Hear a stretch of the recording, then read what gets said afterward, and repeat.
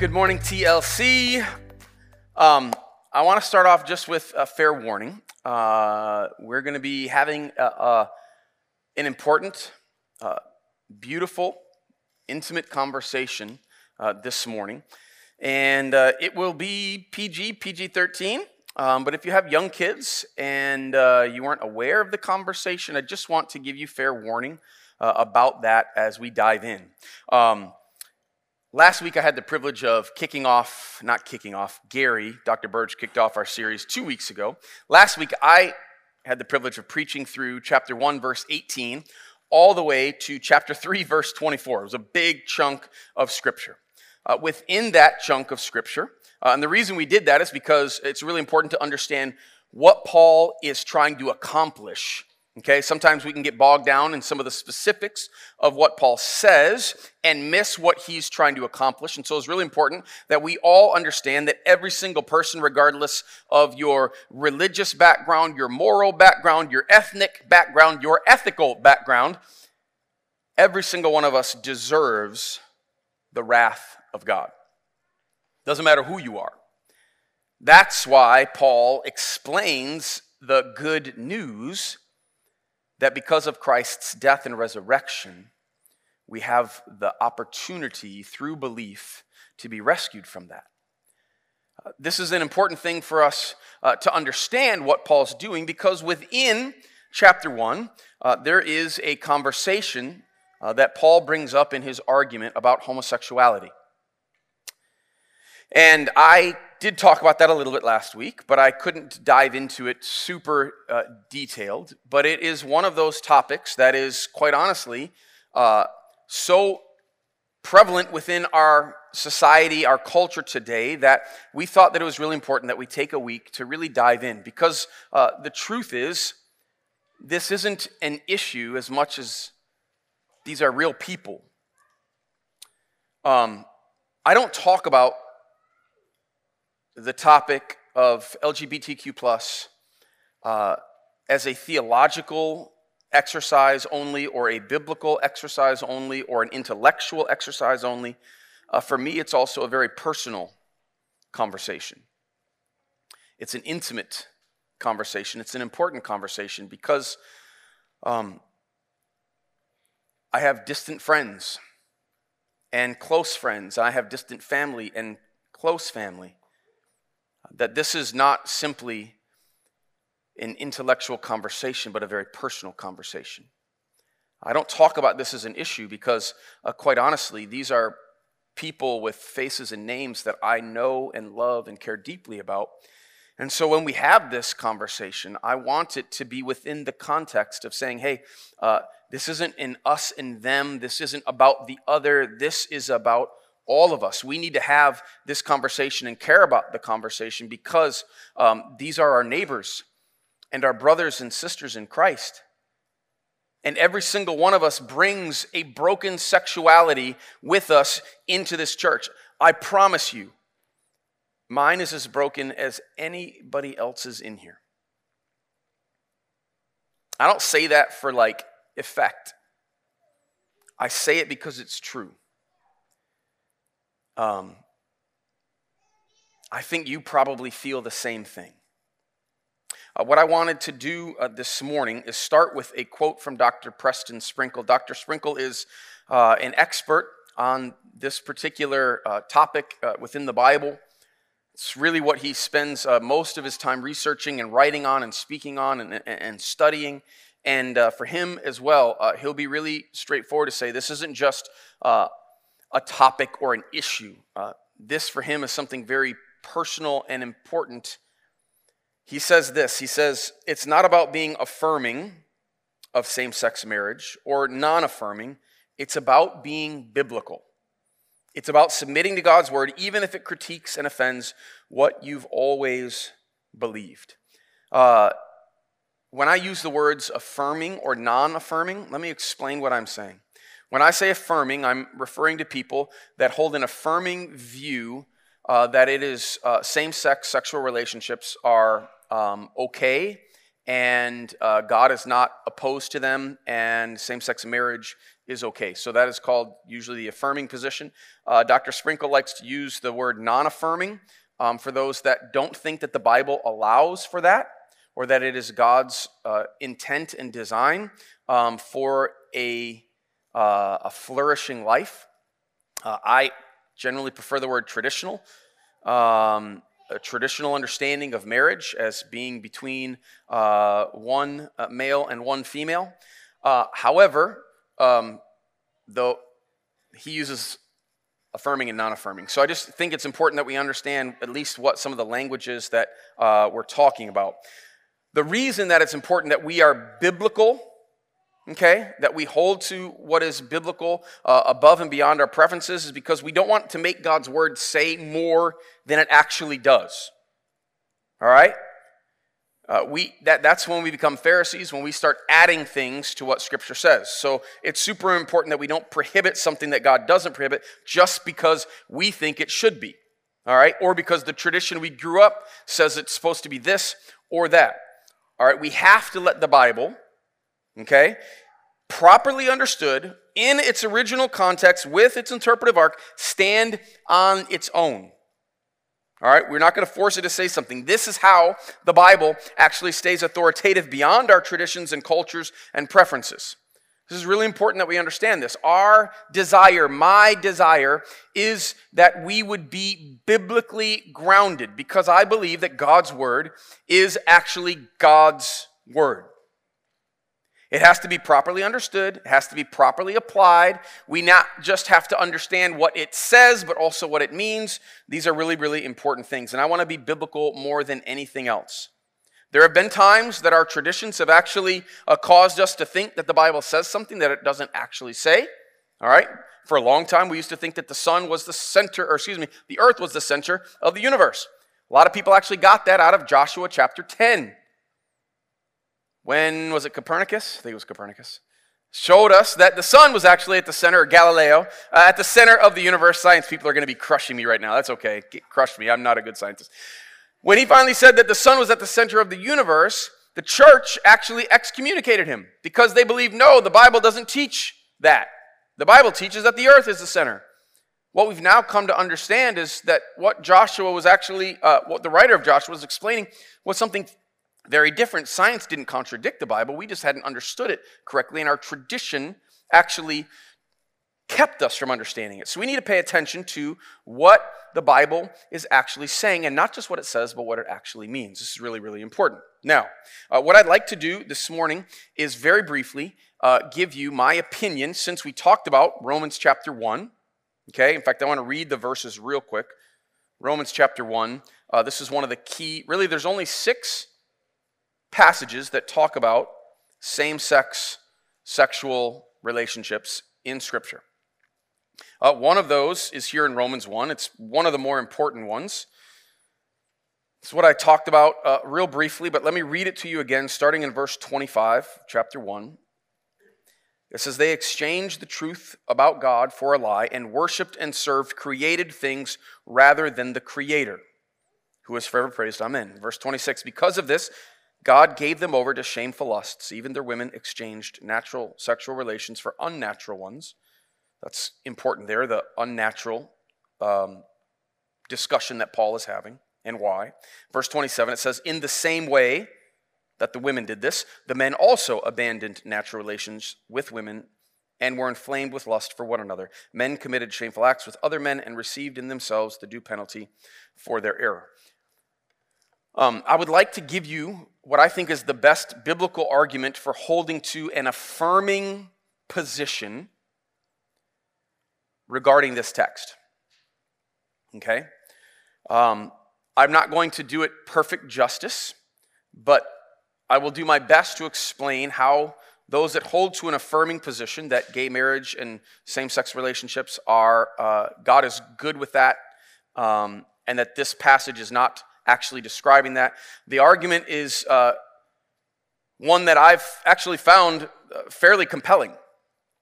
They basically say when Paul writes this, he had no concept of the kind of relationships that we see today, where they are mutually exclusive, loving, compassionate towards one another, where there is actually purity in the relationship, sexually, even before marriage, and then monogamy after marriage. Paul never would have had that kind of a relationship in mind, because in the ancient, especially Greco-Roman world, most of the relationships that we see that are same-sex are almost always exploitative.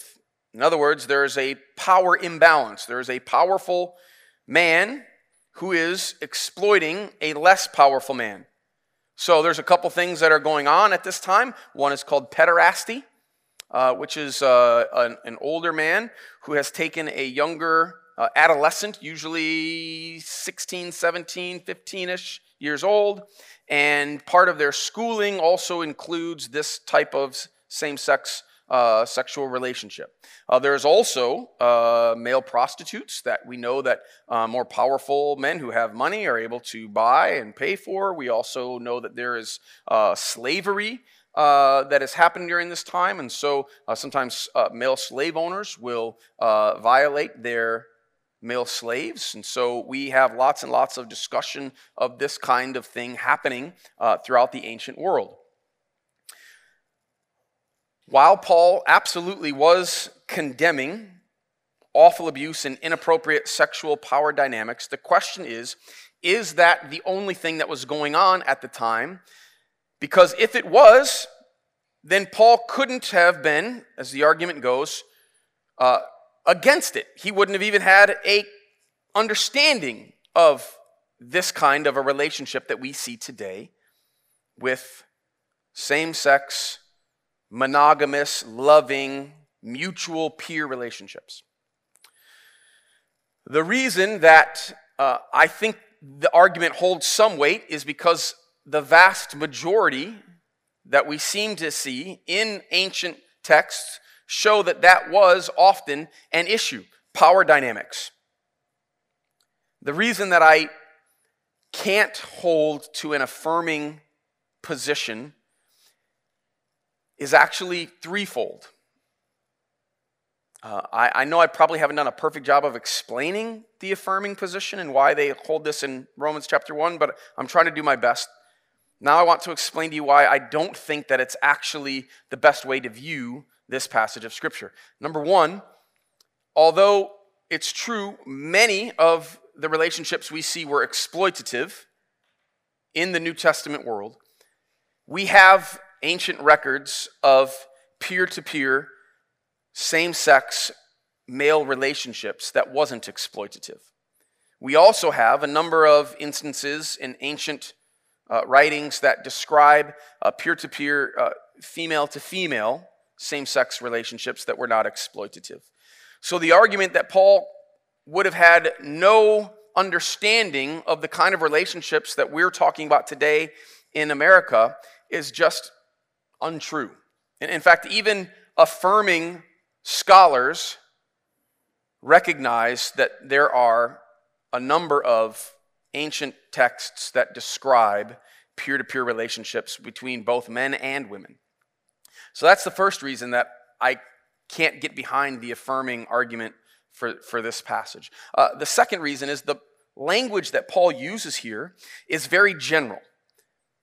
It's meant to kind of be a catch-all. It's the same language that's used in Leviticus chapter 18 and Leviticus chapter 20, which is also rather general. If Paul wanted to talk specifically about exploitative same-sex relationships like pederasty, there were words, Greek words, that were very, very common and used quite a bit between even a lot of Paul's contemporaries and a lot of the contemporary writing. He would have used those words. He specifically uses very general words that certainly, condemn any violent sexual behavior, any exploitative sexual behavior, but can't simply be limited to those.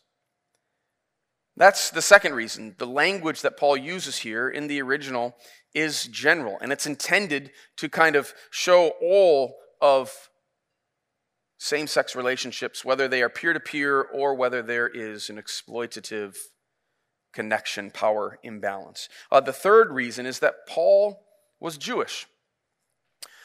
Christianity actually comes out of Judaism. Jesus, obviously, was a Jew.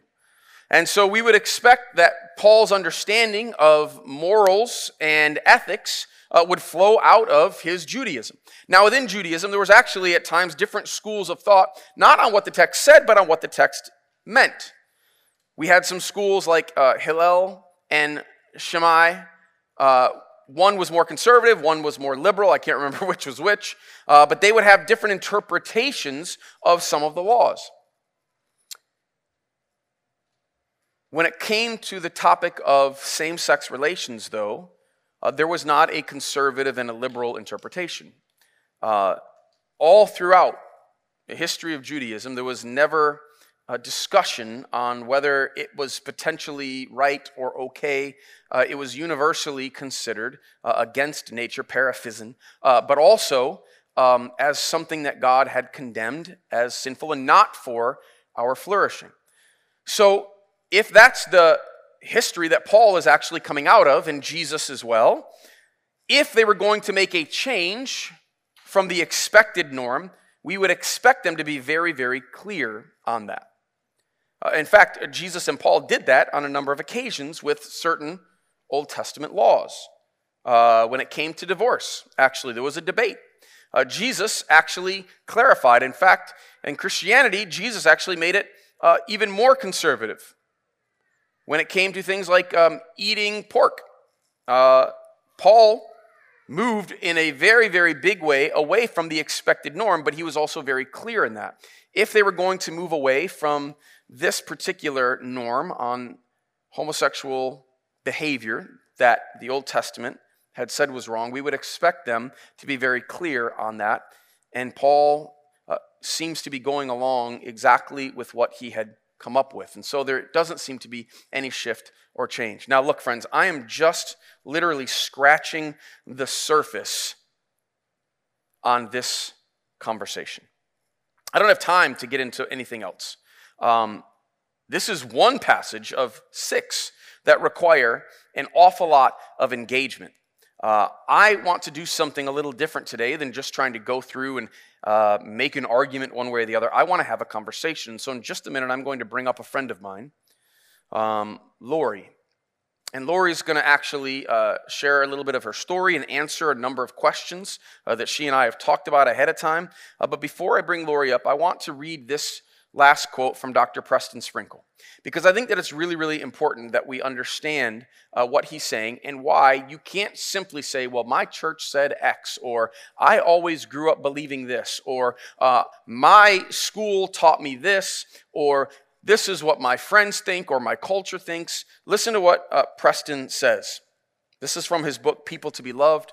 It is a book I would highly recommend for anybody who wants to dive deeper into this. Preston says this. He says, if you don't want to engage in lengthy discussions about the meaning of Greek words, then this next chapter will be a bear. He's starting off a new chapter, okay? He says, if, however, you're not willing to perch up in your chair, roll up your sleeves, and turn your phone off for a couple hours to study these 2 words, then I'd say you should not form a strong opinion about homosexuality. When asked what you think, at least be honest and say, I'm not too sure, since I don't want to take the time to understand what the New Testament actually means. So if you're 22 and you formed an opinion, or if you're 72 and you formed an opinion, if you're not willing to do what Preston just said, which is to dive in, to really read, to actually pay attention to the text, not just what it says, but what it means, then please don't go around having any strong opinions on this particular issue. You're not doing any favors to your friends on either side of the discussion, and you're certainly not doing any favors to the God that you say you love and are trying to follow. And I don't say that just for you, I say that for me as well. We want to be people of the Word. We want to be biblical. We want to trust that what God's Word says is actually best for us. If you want to know the truth, I wish that I could be affirming in my stance on same-sex relations.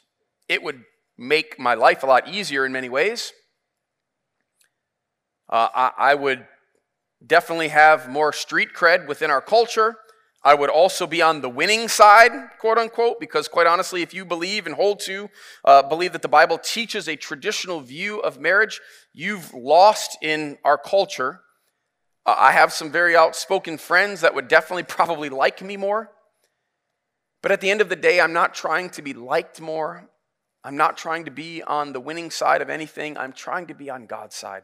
And I'm trying to do my very best to understand what His Word says, whether I like it or don't like it, whether it makes me feel good or doesn't make me feel good. I'm trying to believe and trust that what God's Word says is not just true, but for my flourishing and your flourishing. And that's the reason that I still hold to a traditional understanding of what the Bible teaches about marriage. I hope, though, that you will engage, not just listen to what I say. I hope that you'll actually read and study for yourselves and dive in. This time I'm going to ask Lori if she would come up. Lori is actually an author. In fact, she's got a brand new book that's coming out, in a week? The 27th? She and her husband, Matt, have. She's actually a speaker. She's like becoming like a big dog speaking. She won't admit that, but it's true. And they actually have a conference. In fact, I think there's a picture that we have that we can show. This is a marriage conference that she and her husband, Matt, are putting on that I would highly recommend all of you considering attending. Lori has a very unique story because Lori is married and she's got 3 awesome kids and she loves Jesus, but Lori's also same-sex attracted.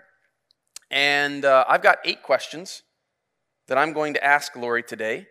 There's no way we're going to get through all 8 of these questions. I promise you that, because these are huge, big, deep questions. But we're going to get through as many as we can. And I want to offer this to you guys. If you go to slido.com, SLIDO.com, pull out your phone right now, you can do it. Go to slido.com. There, you will see that there is a place you can enter a code. The code is simply TLC, okay? Uppercase, lowercase, doesn't matter. Type in that code, and it will take you to a website where you can ask questions. If there's a question that you have that we're not addressing, if there's a clarification that you're interested in, write it down. Austin's sitting up front. Austin is logged in there. That question will come to him. He will try to shoot them to me on my phone. I'm not promising you that I will get to any of your questions, all right? But we will do our best to try to do that and to get through. Let me show you the 8 questions that Lori and I talked about that I'm going to ask her to dive into. All right, questions are this. Number 1, what is your story of faith and sexuality? Lori, we're going to start with that one, okay? But then, what is one of your favorite arguments for God's design for marriage, even though your flesh opposes it? People often use the hashtag love is love when it comes to this conversation. Why is that accurate or not? Why is this conversation similar to but different than the racial equity conversation? Whoa, that's a big one. What is the cost of surrendering your sexuality to Jesus? Is it worth it? That's like getting into the nitty-gritty right there. What is the cost of speaking up about the conversation? What has it cost you? Friends, if you hold to a traditional view, you are already in the minority, even within Christianity right now. Not because I think tons and tons of people have studied it really, really well, but because we've kind of gone along with what our culture says, what we want to still be cool and fit in. It's going to cost you something, I promise you. Number 7, how can we speak truth in love? When and how? That, friends, right there is quite honestly one of the questions that I think is the most important for us as a church. Every single one of us in this room has a broken sexuality. I want every single person, gay, straight, bi, whatever, to feel like this is a safe place to come and worship and learn and figure out what God is teaching them. And I promise you, if we don't answer that question well, it will never feel that way, and it will be a shame on our church. Number 8, how can we love you or any other same-sex attracted or gay person well in this church? So, Lori, how's that for tell us a little bit about your story. Okay, here we are. Thanks so much for your patience. Hey, before I get rolling with my story, I did just want to emphasize something. So, LGBT people, especially teenagers, are 2 to 4 times more likely to commit suicide than straight teens. LGBT youth are 7 times more likely to commit suicide and highly rejecting. Come on, Jesus, we need some microphone. I don't know, is there spiritual warfare? No, that never happens. I don't know. Okay, there we go. Okay. There we go. And highly rejecting families, so 7 times. And I do know that 86% of LGBT people come from a church background. So I'm not ignorant of these statistics, and I just see you all and I hear you, and I bet every single person in this room has a story of at least someone in their life, probably very close to them, if not your very self. So I just want you to know I see you. I've been praying against shame, praying against self-hatred, and our prayer in our little small group before this conversation was, God, I just pray that every word that you and I say and everything that you guys are hearing is just worship to God. So that is my prayer. Amen. And God, let it be so in especially this conversation. So, story of faith and sexuality, I'll try and keep it short. Grew up in a Christian home, and I knew from a young age a couple different things. One is I had this sense of this God-shaped hole in my heart. We have the Hole in My Heart podcast. I talk about that a lot, but I had these good needs. We all have this God-shaped hole in our heart. Augustine says it. You've made us for ourselves, O Lord, and our heart is restless until it finds its rest in you. And God put good needs inside there before the fall for things like purpose and belonging and to be seen and desired and known. And then we were all born post-fall, and so all of us have this natural predisposition or default or orientation, if you will, to get those good needs of our heart met in ways that don't actually satisfy us and don't glorify God. That's all of our natural default. We're all born that way. And I had this sense from a young age, like I felt this desire and this longing in me to be seen and known and loved. I'm one of 12 kids, and so that's not zero causation. I'm just saying I extra was like, does anyone see me or know me and love me? And a few of my natural bents, one was performance, literally doing performances on stages. And now am I seen? Now am I known? Now am I loved? I didn't understand idolatry at 8. I didn't know. I prayed the prayer of salvation, but I didn't know that I'm supposed to take these good needs and take them to God. It was people see me and know me and love me. That feels good. Or through people pleasing, who's smiling at me. I'm hoping some of you are, that you guys you see me and know me and love me. But then I also felt this natural, and I would say natural because of the fall, default. I felt this desire toward women, this sexual draw. And it's weird to say the word sexual draw at 8 because you don't really understand all that. It was this extra heart fluttery sense, even at a young age, toward women and not boys. And when I would feel that, it wasn't oh, this is my version of broken sexuality that I need to surrender to the lordship of Christ like everyone else is called to do. No, that was not the language of the 90s. Language of the 90s was there's a war on marriage and the gay agenda is going to come and I don't know, murder everyone. That was kind of the sense I got, was there is this battle, and this is not a sin thing to surrender. This is out there. And so whenever I'd feel this desire, it wasn't oh, surrender. It was fragment myself. So in college, when I was Christian university, my dad's a pastor, I'm a leader, and then I meet another girl who feels the same way about me as I do about her, and all of a sudden we're in the same-sex relationship, and I didn't go into it with this intent, but here I was, and I was wait, what? Because I didn't fit my own stereotypes of a homosexual lifestyle. Which, what does that even mean? I was aren't I supposed to be doing drugs and sleeping around? I love Jesus way more than everybody down the pew. And so I'd look down at myself and I'm where's the gay part? Because I'm pretty sure I need to become more Christian in order to get rid of this somehow. And so is it your appendix? Can I cut it out? And I remember just crying and praying and God help me, help me, help me. And then wrestling. I mentioned suicidality between wanting to kill myself, or do I come out as a lesbian atheist? And why I say atheist is because I actually believed that the Bible said about marriage was true. I just didn't think I could live it out without wanting to die.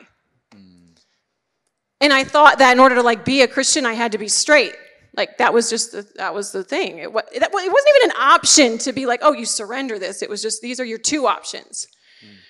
Straight Christian or gay and this lifestyle thing. And I was so suicidal, a friend came alongside me and she said, hey, maybe you should go talk to someone about that, the whole suicidality thing. And I'm probably shouldn't want to kill myself. So I meet with someone, and she was not just a counselor. She was a spiritual Gandalf / Dumbledore person. Okay, have you ever met people when you meet them, you're I don't think you're walking on the ground. You're actually floating. This lady knew Jesus. And really, she would just listen to me and removed shame, this self-hatred from myself. And her trajectory was not to make me straight. That's not even why I went to her. I went to her to talk about this wanting to die thing. But what she did is she helped me to name those good needs in my heart.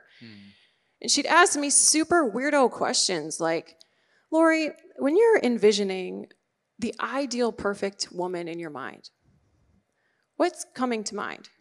And I'm like, that's awkward. I'm not going to say that to you. You're 70. And what I was so surprised at is the words that came tumbling out of my mouth were not sexual words. It was heart language. I want someone to look me in the eyes and see me and know me and love me as I am. I don't have to pretend anymore. She looks me in the eye because, shame makes you do this. That's not a bad thing, Lori. You're just going to the wrong place. Now, the right place was not a man. That's called idolatry. Also idolatry. And I said, okay, well, don't tell me it's Jesus because I've tried Jesus and I'm a super Christian. So she's like, well, it's Jesus. Don't hurt me. But I didn't realize that you can know Jesus and not really know Jesus. And I even thought I knew him. I probably would have corrected someone who said that I didn't. But I had a lot of garbage between here and here. And it was, she helped clear the air between that good need in my heart and the need meter of my soul. And do you know what she used to help clear it? Not some weirdo reparative therapy garbage, which I don't even know what that is. She used old-fashioned spiritual disciplines, like lament. Sorry, real quick. I'm lament crazy. My friends make fun of me. Hi, guys. How many times have we lamented and talked about lament? Okay. Lament is 1/3 of this psalm. So this is how we usually do forgiveness, or how we go about our lives. If something bad happens to us and we're whatever, forgive and forget. It's fine. Forgive and forget's not a verse, but it's whenever someone sins against us, big or small, it's they do daggers and they stab us. And then we get because we're made for Eden. We're not made for this sinful world. And so they stab us. And then as Christians, because we're supposed to keep smiling, we just throw a nice little moo-moo over all of these daggers. And then we come to church and then we're mad about the color of the carpet. And we stab each other because we bump in about the color of the carpet. And we're wondering why we're so mad about the carpet. It's because we've had years of pain in our lives. And lament is ripping the moo-moo off. Do you even know what a moo-moo is? It's a big dress. Okay. We rip the moo-moo off, and we look down, and we go, I've been stabbed! That's the beginning of forgiveness. And forgiveness is taking that dagger out and saying, Jesus, you be the judge. You're the only one who can judge fairly. I had a lot of that junk in my life, even as a good Christian girl, maybe especially as a good Christian girl. And even woundings that I felt. And God cleared the air, and it got to a place where I wasn't straight. But that cleared the air to receive more of God's love. And do you know what Ephesians 3 says about God's love? It says, then you'll know the height and the breadth and the depth. It was so great, it's so great you will never fully understand it. But then you will be filled to the fullness of all the fullness of life and power that come from God. Love empowers us not to become straight. What the heck? That's a dumb goal. Love empowers us to die to self. And that's what I'm doing every day now. There's the start of the story. Okay. Wow. Two quick things I want to.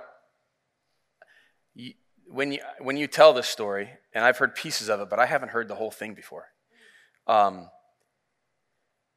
That moment, because I think it's just such a hard thing to talk about, when you were literally suicidal and wished.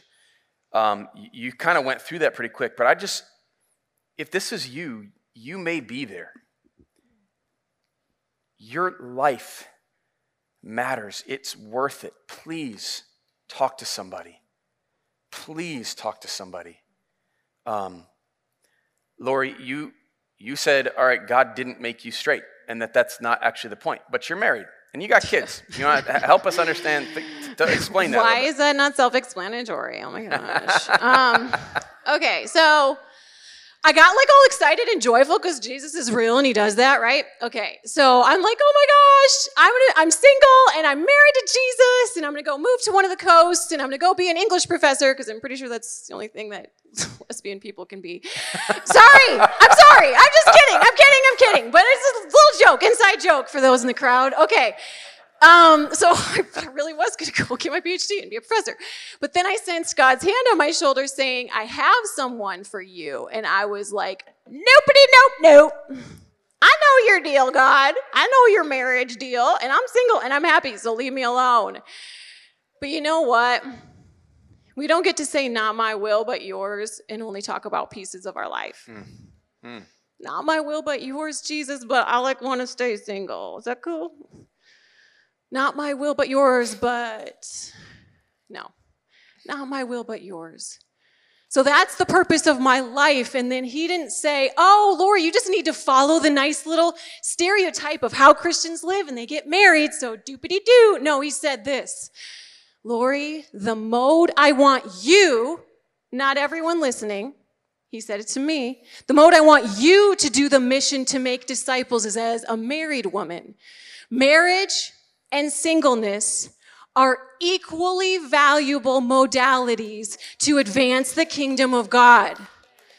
The purpose of our life is not to get married. The purpose of our life is to glorify God and make disciples, be one with him, be one with the church, and invite others into this oneness so that we can bear much fruit. Marriage doesn't have to be a part of that, but it can be if he calls you to it. Preach, girl. We need to see singleness as equally valuable. Otherwise, you're going to start duct taping my story to every single same-sex attracted person's story, and that is sinful. Yes. Read 1 Corinthians 7. I'm like, Paul, I think singleness maybe is better. But God said, Lori, the mode I want you to do the mission is as a married woman, and he did not have me connect my heart to men. That's called polyamory. And God is not a fan of that, in my opinion. Also, I just opened up a whole other bucket of worms. He didn't call me to marry all of manhood. He called me to connect my heart to one man, Matt. And it started out as this friendship, and it grew, and it was like we were both running toward Jesus, and God said, this is the covenant. This is how I want you both to die to self and be one together. And it wasn't like I had a noose and okay, fine, God, I'll obey you. It's a crazy thing when you're in love with Jesus. Is his wants become your wants? It's bananas. I didn't want to marry men. Ew. But my heart was drawn to Matt. And so we got married in 2009. Things almost fell totally apart in about 2000, 11, 12. That's our book. But I can tell you today, because of the marriage pain that we'd been through, even though my flesh opposes it, I love living this metaphor of marriage. Not because you guys can go, oh, Hallmark movie. Oh. But hope that in our marriage, but in every marriage, if God has called you to that, or singleness, we'll talk about that in a second, that people can see God's love for the church and how you die to yourself every day and be one. Yeah. That's the purpose of marriage. All right, well, the second question was, what's your favorite argument for God's design for marriage, even though your flesh opposes it? If you were going to give your favorite argument, what would it be? So, People to Be Loved, read it. It's a really great book. I really mean it. Or if you're like, can I have the Cliff Notes version? Sure. Go to centerforfaith.com. There's some really great resources there. Okay, but this is my favorite one. And this I actually got. It's not actually in People to Be Loved, I don't think.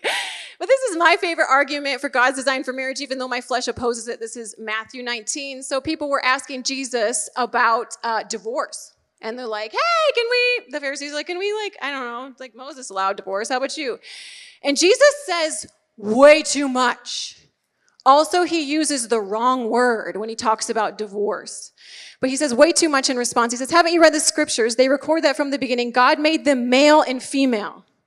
And when he says male and female, he doesn't just say, oh yeah, no, you guys can't get divorced. He's going OG. He's going to Genesis 2 there. He said, God made a male and female, and he said, this explains why a man leaves his father and mother and is united to his wife, and the two are united into one. There's not and then they got married in the Bible, or like a word for like straight up, it's the one flesh union is what we call marriage. Yeah. But here's the part I want to highlight. This explains why a man leaves his father and mother and is joined to his wife, and the two are united into one. So he said male and female, united it's joined to his wife, and the two. Is it two people who love each other? The only two that is the one flesh union that we call marriage, the two is male and female. So the only two, which is what we call marriage, that Jesus refers to as marriage, biblically speaking, is only male and female. So you can definitely get married, like legally in the United States, but the best, it's just the two shall become one flesh. The only one flesh union that Jesus calls marriage is male and female. And so... And what's interesting there too, in that scenario, when Jesus gets asked that question, what Jesus quotes is not actually one particular quotation. It's actually two different sections in Genesis. Yep. He purposefully takes male and female from one section and then pairs it with the one flesh union, which I think is Genesis, end of Genesis 2, right? So it's Genesis 1:27 and Genesis 2:24. Yeah, so Jesus doesn't do that accidentally. Mm-hmm. He very specifically uses male and female as part of his answer on one flesh. And that's a great, thank you for talking about that. Because we talk about marriage all the time. Mm. I don't think that a lot of people really understand, even Christians that grew up in the church, how marriage is God's idea. Like, I think a lot of times we think, well, it's this legal thing, and cultures and civilizations have been doing it for a long time, and, we just kind of happened into it. But as Christians, we actually believe God created and designed marriage. The problem is we don't see the word marriage in Genesis. We see the word one flesh. Mm-hmm. God brings them together. Can I say my second favorite one? Yeah, this is please. Actually probably my most favorite one. So I almost left Matt at one point. Again, that's in our book. And I knew all the arguments against same-sex marriage. They didn't keep me in my marriage. One of the things, the most important one that kept me, was actually Ephesians 5. Don't roll your eyes yet. Hang on. We've heard this a lot, right? As the scripture says, a man leaves his father and mother and is joined to his wife, and the two, there's the one flesh union, are united into one. This is a great mystery, but it's an illustration of the way Christ and the church are one. Did any of you guys grow up with this sense, like, oh yeah, Christ and the church and blah, bored. But it's really about like male, female, and like Christ and the church, like kind of image this male-female relationship? No, the mystery is not that men and women fall in love. The mystery is that God wants to and will marry us. I've heard so many marriage conferences start with a gigantic eye roll toward the opposite sex. So many podcasts start that way with like, aren't men like so dumb? Aren't women so controlling? Oh my gosh, man cave, she shed, blah, blah, blah. we got to stop the eye rolls. Because it was super painful over here in my marriage when I was like, yeah, why are you married? You guys super hate each other. God did not design men and women differently as a cosmic joke. He did it on purpose to mirror how different is God from humanity. Ephesians 1 says he's far above every power and ruler and authority. He's ontologically different. He's Elohim. He's creator God, and we're dusty us. And yet he's going to marry us. Male and female difference is not a cosmic joke or cosmic punishment. When we die to ourselves and be one with the other, we're showing the world a gospel picture in the grocery store, in our neighborhoods, and in our homes, how much God loves us. Please stop rolling your eyes at each other. This is a beautiful picture of God's love. Okay. All right. Woo! Come on now. So let me ask a question that kind of came in. Is this sin worse than other sins? Because if it's not, why are we talking about it? Because the fact that we would spend a whole week on it seems to indicate that this might be way worse than other things. How would you respond to that? Is it way worse? I think it is not way worse. I think that if we read 1 Corinthians 6 and in 1 Corinthians, we hear how sexual sin does affect us more than others because the Holy Spirit lives within our bodies. I hope that you're hearing at least a fraction that there's special utensils God uses for special conversations. And so the reason that we're taking this one and taking a week on it is our world is, I'm going to say this tenderly, deceived. And I'm never going to scream that. And I hope you're not screaming it. But we need to talk about this with tenderness and love. So I hope you're not walking away like, oh, wow, we spent a whole week on that. That must be the worst sin. I hope you're hearing, this is a conversation that requires nuance and tenderness. And wait a second, teenagers are killing themselves. How much percent weight? Because of what? And yet we're just going to not talk about it. We're just going to steamroll through it. Like, I hope you're hearing, let's take a tender week into, yes, this is truth, but here is how we can step into love. Yeah. Oh, thank you. That's so good. So talk about love is love. I mean, we're talking about love. We think that this is actually one of the reasons we need to have this conversation, but that's actually one of the biggest hashtags, right? Love is love. So therefore, why are you going to judge me? Why are you going to think, like it's my love is no different than your love or whatever? So love, what is love? That's a good question, which I would encourage you, if you really want to dive into that question regarding this conversation, my friend David Bennett wrote a really dope book. It's called A War of Loves. He's getting his PhD at Oxford right now. He was like the leading affirming person for same-sex marriage, and then God just radically gripped his heart. It is very not shamey. It is very not language of 1990s. Not that everything was terrible in the 1990s. I'm just saying it's a very tender book, A War of Loves, David Bennett. We seem to think that love is letting people do what they want or feels natural to them. And I've got 3 kids. And if my daughter Juju, who you prayed for, she'll tell me, when I give her cotton candy or let her do what she wants, I love you, mommy, you're the best mommy.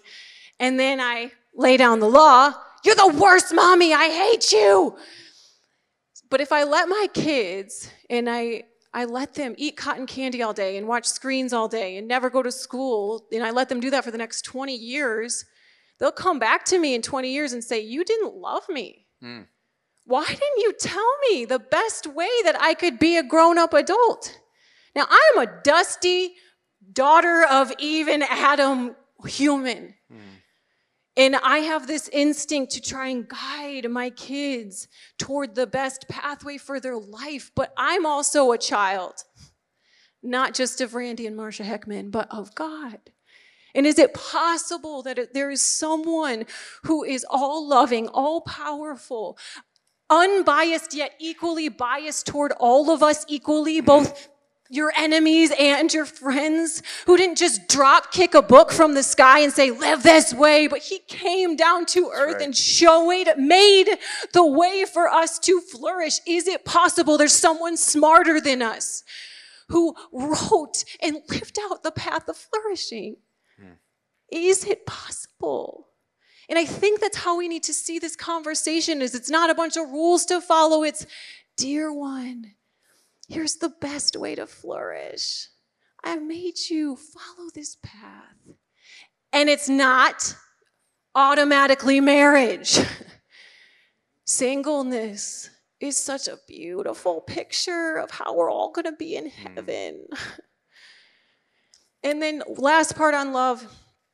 What is love? It's patient, kind. It's not jealous, boastful, proud, or rude. It does not demand its own way. It's not irritable. Keeps no record when it's wronged. It's never glad about injustice, but rejoices whenever the truth wins out. 1 Corinthians 13:6. Just if we want to look even biblically, not only is it love to point people on a path of flourishing, it's within the text that there is truth within love. Yeah. Oh man, I so wanted to get to a couple of these questions, but we're not going to have time for it. I think that the conversation about the LGBTQ plus movement, as well as racial equity movement, where those things intersect and where they shouldn't intersect would be a great one. Not going to get to it. The cost of speaking up about this conversation, what it's actually cost you, which I know is a lot, can't get to it. I want to kind of finish with the last question. How can we love you or any other same-sex attracted or gay person well in this church? What is it? And I think let's try to pull 7 in a little bit. How can we speak truth in love? Like when and how? But man, how do we? I mean, like as a church, like we can't mess this up, Lori. And we do. Like just sometimes in our naivete, right? In our ignorance. Like I maybe said some things, if you identify as LGBTQ, that maybe we're like, ooh, that kind of hurt me today. And I'm trying to be like as sensitive as I know how to, but even I'm screwing it up sometimes. So Lori, help us. What does that look like? How do we do it? Because we really genuinely, I don't just say we want to, we have to, church. We have to do this well. Yeah, and I can screw it up. And I know I have. And so I can't speak for all LGBT people. But I go to this church. We go to this church. But if I would say one thing to pull in both 7 and 8, study. Study, please understand that this, you said it's pretty clear. You guys might be like, Romans 1, isn't there something Leviticus, abomination? I'm good.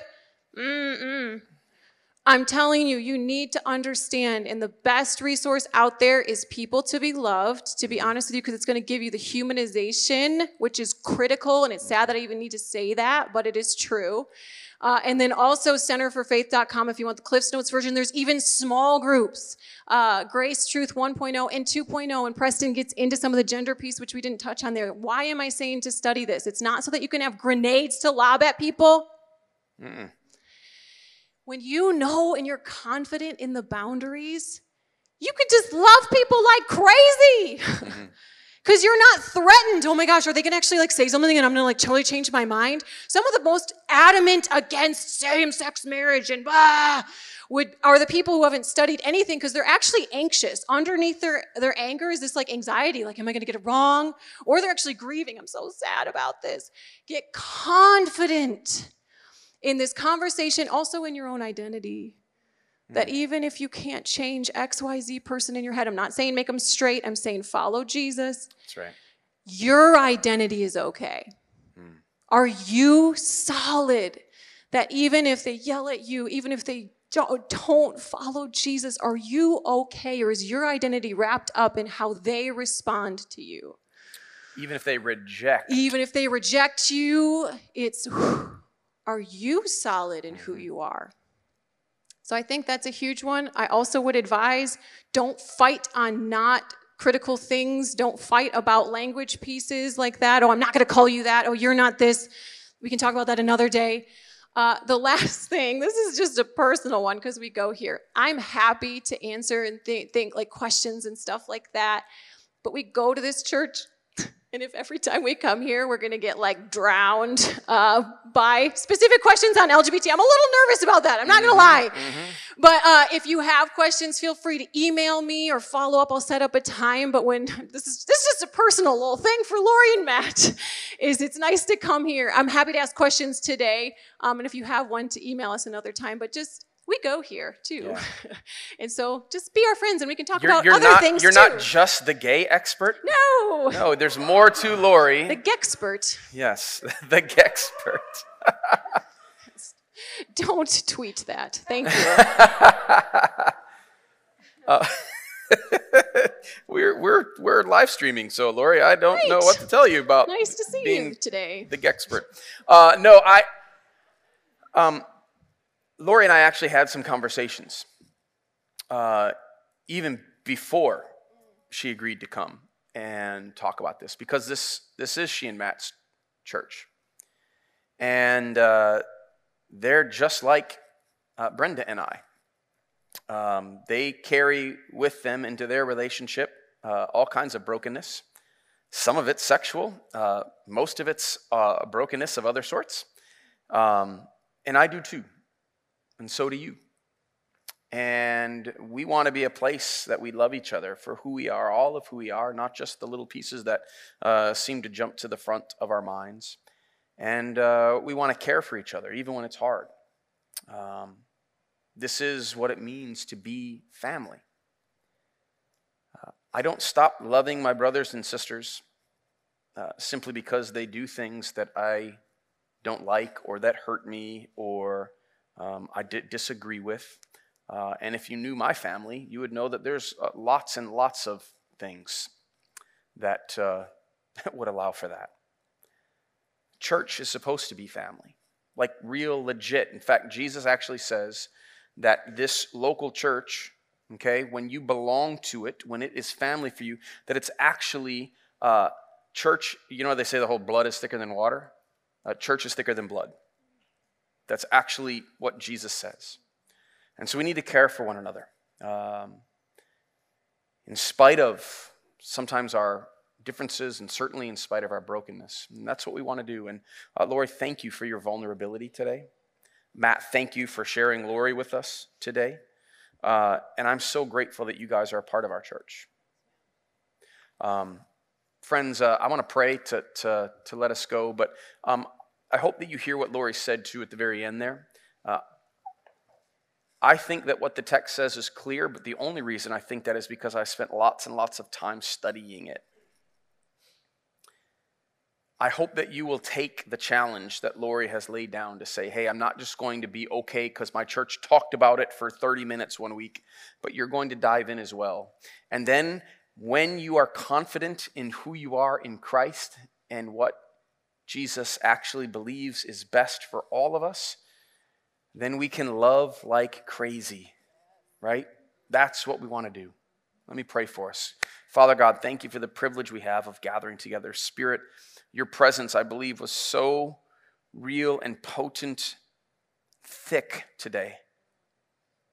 And God, that's what we want. We want to experience your power and your presence. And God, I pray that every single person in this room felt not just your presence, but your loving presence, because that is who you are.